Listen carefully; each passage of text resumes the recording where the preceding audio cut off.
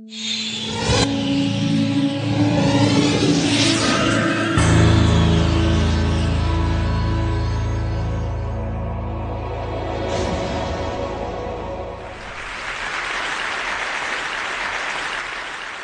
grew up in a very small village in Canada, and I'm an undiagnosed dyslexic. I had a really hard time in school. In fact, my mother told me eventually that I was the little kid in the village who cried all the way to school. I ran away. I left when I was 25 years old to go to Bali. And there I met my incredible wife, Cynthia, and together over 20 years we built an amazing jewelry business. It was a fairy tale. And then we retired. Then she took me to see a film that I really didn't want to see. It ruined my life. The Inconvenient Truth and Mr. Gore. I have 4 kids. And even if part of what he says is true, they're not going to have the life that I had. And I decided at that moment that I would spend the rest of my life doing whatever I could to improve their possibilities. So here's the world, and here we are in Bali. It's a tiny little island, 60 miles by 90 miles. It has an intact Hindu culture. Cynthia and I were there. We had had a wonderful life there, and we decided to do something unusual. We decided to give back locally. And here it is. It's called the Green School. I know it doesn't look like a school, but it is something we decided to do, and it is extremely, extremely green. The classrooms have no walls. The teacher is writing on a bamboo blackboard. The desks are not square. At Green School, the children are smiling. An unusual thing for school, especially for me. And we practice holism. And for me, it's just the idea that if this little girl graduates as a whole person, chances are she'll demand a whole world to live on.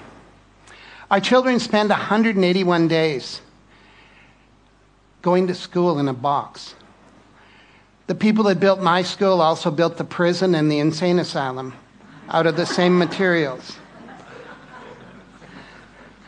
So if this gentleman had have had a holistic education, would he be sitting there? Would he have had more possibilities in his life?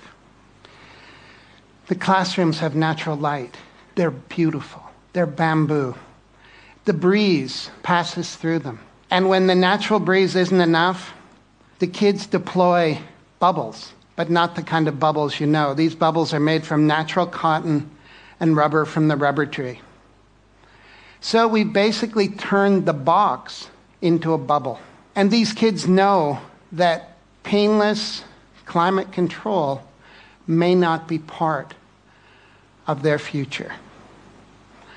We pay the bill at the end of the month, but the people that are really going to pay the bill are our grandchildren. We have to teach the kids that the world is not indestructible. These kids did a little graffiti on their desks, and then they signed up for 2 extra courses. The first one was called sanding, and the second one was called re-waxing. But since that happened, they own those desks. They know they can control their world. We're on the grid. We're not proud of it. But an amazing alternative energy company in Paris is taking us off the grid with solar. And this thing is the second vortex to be built in the world. In a 2.5 meter drop on our river, when the turbine drops in, it will produce 8,000 watts of electricity day and night. And you know what these are. There's nowhere to flush. And as long as we're taking our waste and mixing it with a huge amount of water, you're all really smart, just do the math. How many people times how much water? There isn't enough water. These are compost toilets. And nobody at the school wanted to know about them, especially the principal. And they work. People use them. People are okay. It's something you should think about doing. Not many things didn't work. The beautiful canvas and rubber skylights got eaten by the sun in 6 months. We had to replace them with recyclable plastic. The teachers dragged giant PVC whiteboards into the classrooms. So we had some good ideas. We took old automobile windshields, put paper behind them, and created the first alternative to the whiteboard. Green School sits in South Central Bali, and it's on 20 acres of rolling garden. There's an amazing river traveling through it, and you can see there how we managed to get across the river. I met a father the other day. He looked a little crazed. I said, "Welcome to Green School." He said, "I've been on an airplane for 24 hours. I asked him, why? He said, "I had a dream once about a green school. And I saw a picture of this green school. I got on an airplane. In August, I'm bringing my sons." This was a great thing. But more than that, people are building green houses around Green School so their kids can walk to school on the paths. And people are bringing their green industries, hopefully their green restaurants, to the Green School. It's becoming a community. It's becoming a green model. We had to look at everything. No petrochemicals in the pavement. No pavement. These are volcanic stones laid by hand. There are no sidewalks. The sidewalks are gravel. They flood when it rains, but they're green. This is the school buffalo. He's planning to eat that fence for dinner. All the fences at Green School are green. And when the kindergarten kids recently moved their gate, they found out the fence was made out of tapioca. They took the tapioca roots up to the kitchen, sliced them thinly, and made delicious chips. Landscaping. We managed to keep the garden that was there running right up to the edge of each of the classrooms. We dropped them gently in. We made space for these guys, who are Bali's last black pigs. And the school cow is trying to figure out how to replace the lawnmower on the playing field. These young ladies are living in a rice culture, but they know something that few people know in a rice culture. They know how to plant organic rice. They know how to look after it. They know how to harvest, and they know how to cook it. They're part of the rice cycle, and these skills will be valuable for them in their future. This young man is picking organic vegetables. We feed 400 people lunch every day. And it's not a normal lunch. There's no gas. Local Balinese women cook the food on sawdust burners using secrets that only their grandmothers know. The food is incredible. Green School is a place of pioneers, local and global. And it's a kind of microcosm of a globalized world. The kids are from 25 countries. When I see them together, I know that they're working out how to live in the future. Green School is going into its third year with 160 children.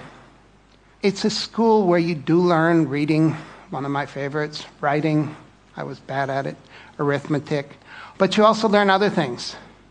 You learn bamboo building. You practice ancient Balinese arts. This is called mud wrestling in the rice fields. The kids love it. The mothers aren't quite convinced. We've done a lot of outrageous things in our lives, and we said, okay, local, what does local mean? Local means that 20% of the population of the school has to be Balinese. And this was a really big commitment, and we were right.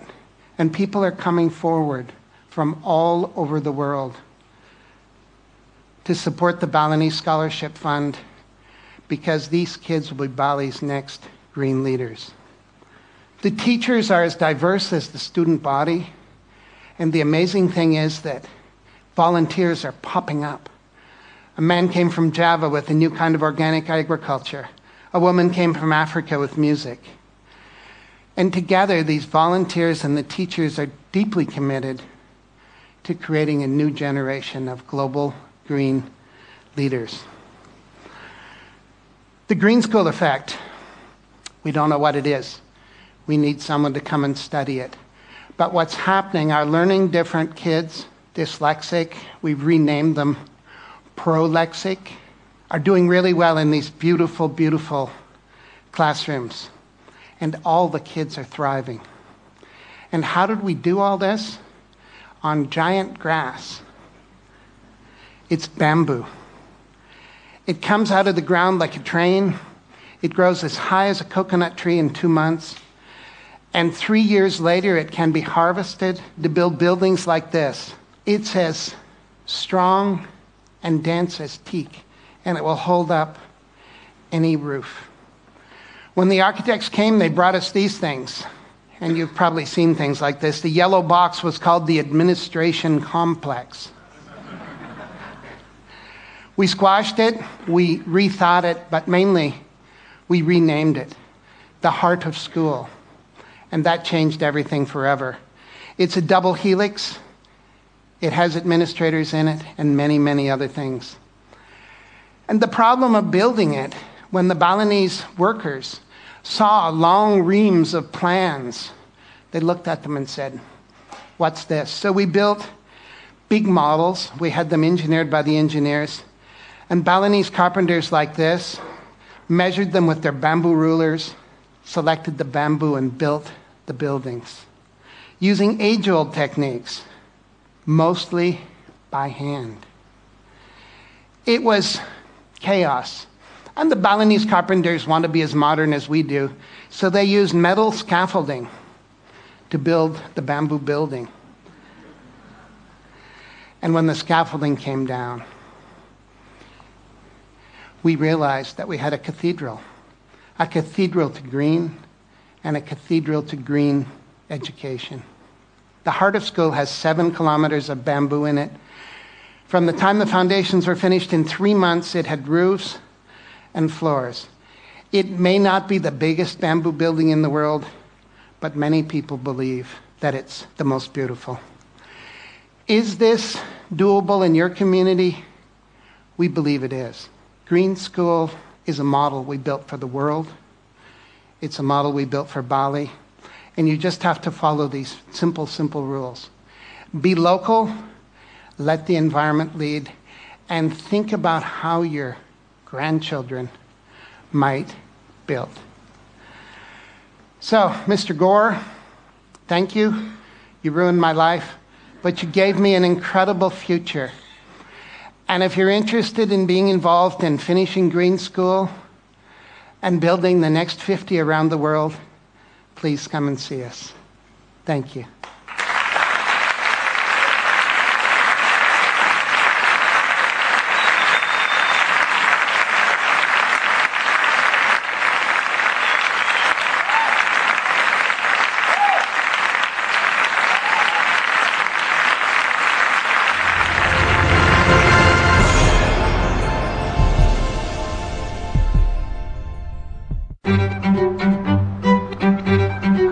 Doing the creative direction of the magazine. I work as a photographer. I also have been curating.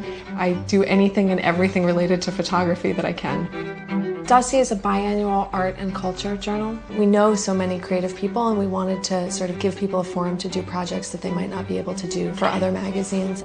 My BlackBerry works with my lifestyle because I actually work from my phone, going back and forth with different clients constantly. If we're planning an issue of the magazine, I'm looking at proofs on my phone. The new one has a keypad and then also a touchscreen. I really like the keypad. I could not write long emails on a phone that just had a touchscreen. There's no way. I started taking pictures seriously when I was about 17, but I just didn't think it was going to be my job. Up until very recently, all of my personal work was pictures of just like what was around me. If I'm sitting around with friends, I usually have my camera, I take a picture of what I see. Bones! Pony! He's like, I guess this is where you want me. The quality of the camera on the BlackBerry is definitely good enough that I can do almost anything I want online with it. I contribute to a couple different blogs aside from the Dossier blog. A lot of times I'll just send them pictures from wherever I am, taken with my BlackBerry. This is rainbow eucalyptus in Maui, and it grows by the side of the road. This is taken from the top of the Pompidou in Paris. It's the line to get in. That's a hedgehog in the souk in Marrakesh. It's the inside of my dog's mouth. I just travel a lot for work, you know. I have my phone with me everywhere I go. It works anywhere in the world, and that's awesome.